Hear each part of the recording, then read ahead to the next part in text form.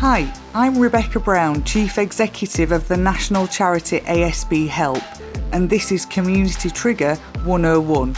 It's your essential guide to the Community Trigger. Also known as the ASB Case Review, the Community Trigger is a statutory provision introduced in the Antisocial Behaviour, Crime and Policing Act 2014. It is the victim's right to demand a review of their case, where further actions can be taken by agencies to resolve it. In this episode, I speak to the Victims Commissioner, Dame Vera Baird, and together we bust some of the biggest myths around the Community Trigger. Dame Vera Baird, welcome to Community Trigger 101. Thank you. So in this episode, Dame Vera, I'm hoping to demystify the Community Trigger process. And the reason for this is that we find many agencies fear the Community Trigger process, and a number of myths have developed since 2014. One of these myths is that the Community Trigger process is effectively a blaming exercise. It's an opportunity to apportion blame for failings about how a case was managed previously. I don't believe this is the case, and I'd love to hear your views on this. Well, I'm with you completely, Rebecca. The Community Trigger is about seeking a solution, not about apportioning blame. Let's not lose sight of the fact that the Community Trigger can only happen when 3 or more complaints have been made over a 6-month period. So clearly the agency's response hasn't worked, and we need to review it at that point and see what other options exist. So everybody should approach the whole thing with an open mind. It's about jointly seeking a solution. And the defensive Community Trigger meeting just wouldn't work. So that attitude really needs to be completely set aside. Thank you, Dame Vera. I fully agree with you on your views. I share those views because I've seen a Community Trigger process in operation.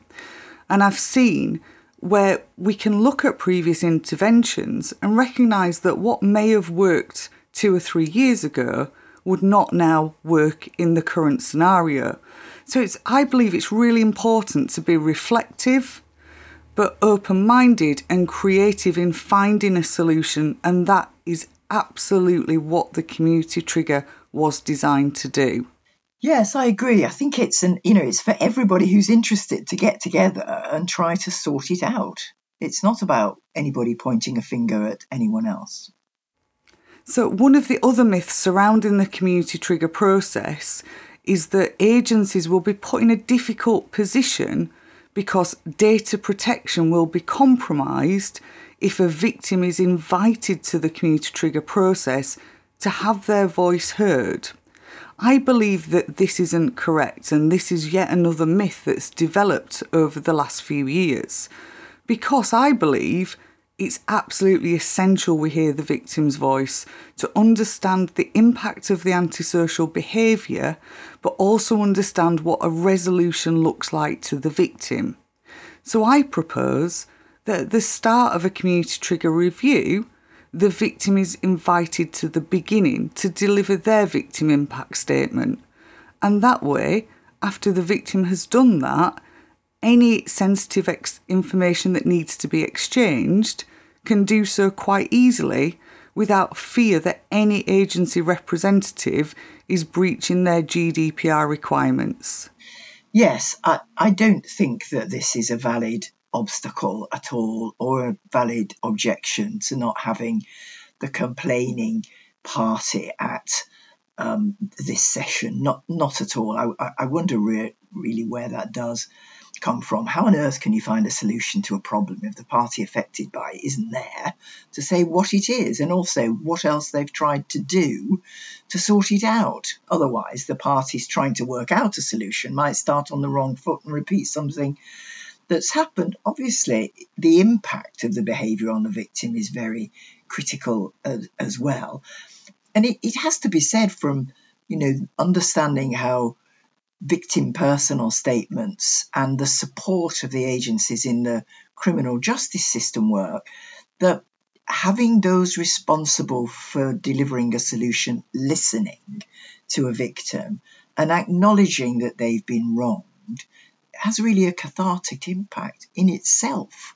It makes them feel, that they currently feeling like damaged goods who are being knocked about all over the place and nobody's helping them. It makes them realise that they are a respected citizen, that they're entitled to some kind of proper resolution of this, and it makes them feel infinitely better. If in the end, even the solution is not perfect, they will feel better taking on an imperfect solution because they've been properly listened to. And I mean, you've got to recognise that they are a full participant in the whole process and not some sort of bystander. So I think your formula is absolutely right.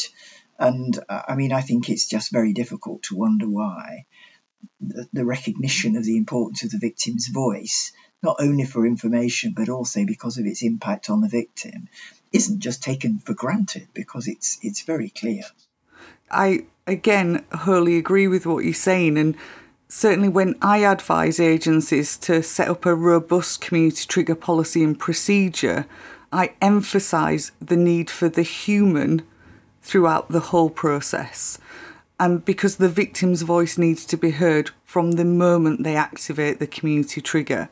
So I'm really grateful for your input on why that is so important.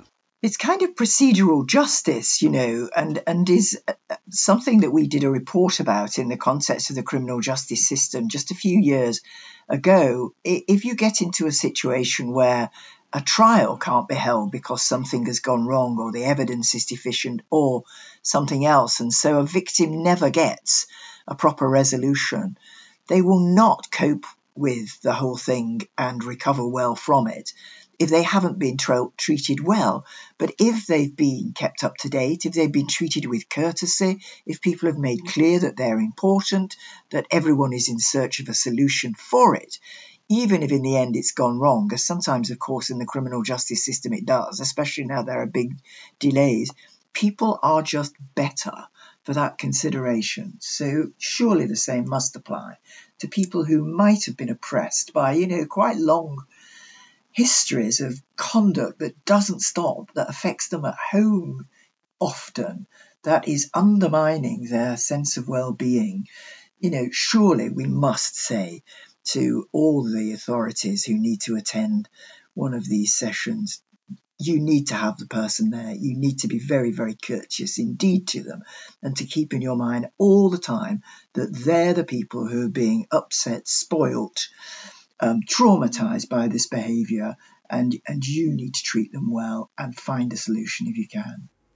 One of the somewhat curious things that I hear from practitioners, which I believe is yet another myth, is that the community trigger process is just another added layer of bureaucracy which is resource intensive. Now, the reason I find this quite curious is that if you've had a victim contact your office at least once a week for 5 years, the amount of resources that you've directed just to acknowledge those incidents surely far outweighs a potential 3-hour meeting to resolve the case. Yeah, I mean, of course, the best way of avoiding a community trigger is to deal with the issue in the first place and to respond as quickly as you can before it gets out of hand. So when that just hasn't been done, the problem isn't going to disappear, it's going to stay. Persistent ASB carries on being persistent until something resolves it. So it isn't just going to visit very bad symptoms on the victim, it's also going to visit a lot more work on those who've got to try and sort it out. So coming all together, hearing it from the horse's mouth, as it were, from the complainant, working it all out together, sparking off one another, is a very, very valuable use of a short meeting. One of the points I try to get across when I'm talking about the community trigger is that this is a safety net for victims, but it's also an asset to practitioners, because practitioners have now got an opportunity to take control. They can activate the community trigger on behalf of a victim with their consent, and it gives them the power to bring a case to the table and invite the expertise of every external stakeholder in that community. Do you agree, Dame Vera, that it's really important that we recognise the benefits of the process, not just for the victim, but the practitioner too? Yeah, no, definitely. I exactly do. And so that applies not only in that time-saving way and delivering a good job way to the authorities who need to find a resolution, but also, if, for instance, a councillor or a member of parliament is the person who triggers the process, then that's a very good job done for their constituent, which will stand them in good stead and will be, mutually beneficial. I think you're absolutely right. So another of the key myths around the community trigger process is that it's just going to be used by vexatious complainants and not legitimate victims. I believe that a vexatious complainant will always find a way to complain and complain and complain.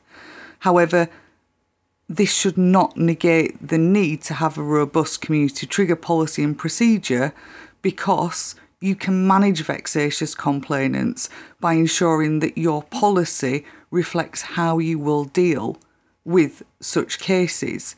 Do you agree that really this is a myth partly based on an element of truth that has potentially been inflated?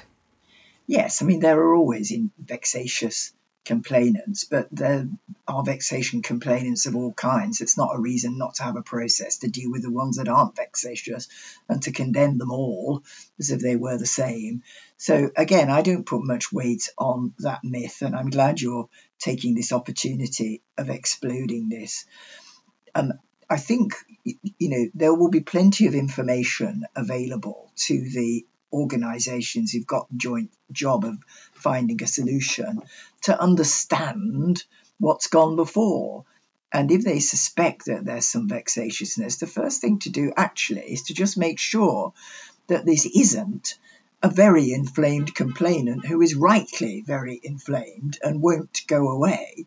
It's terribly easy for authorities who are fed up of somebody to say that they are over the top, that they're making complaints that don't count. And sometimes I would guess people who are very frightened of a situation that they're in perhaps do exaggerate.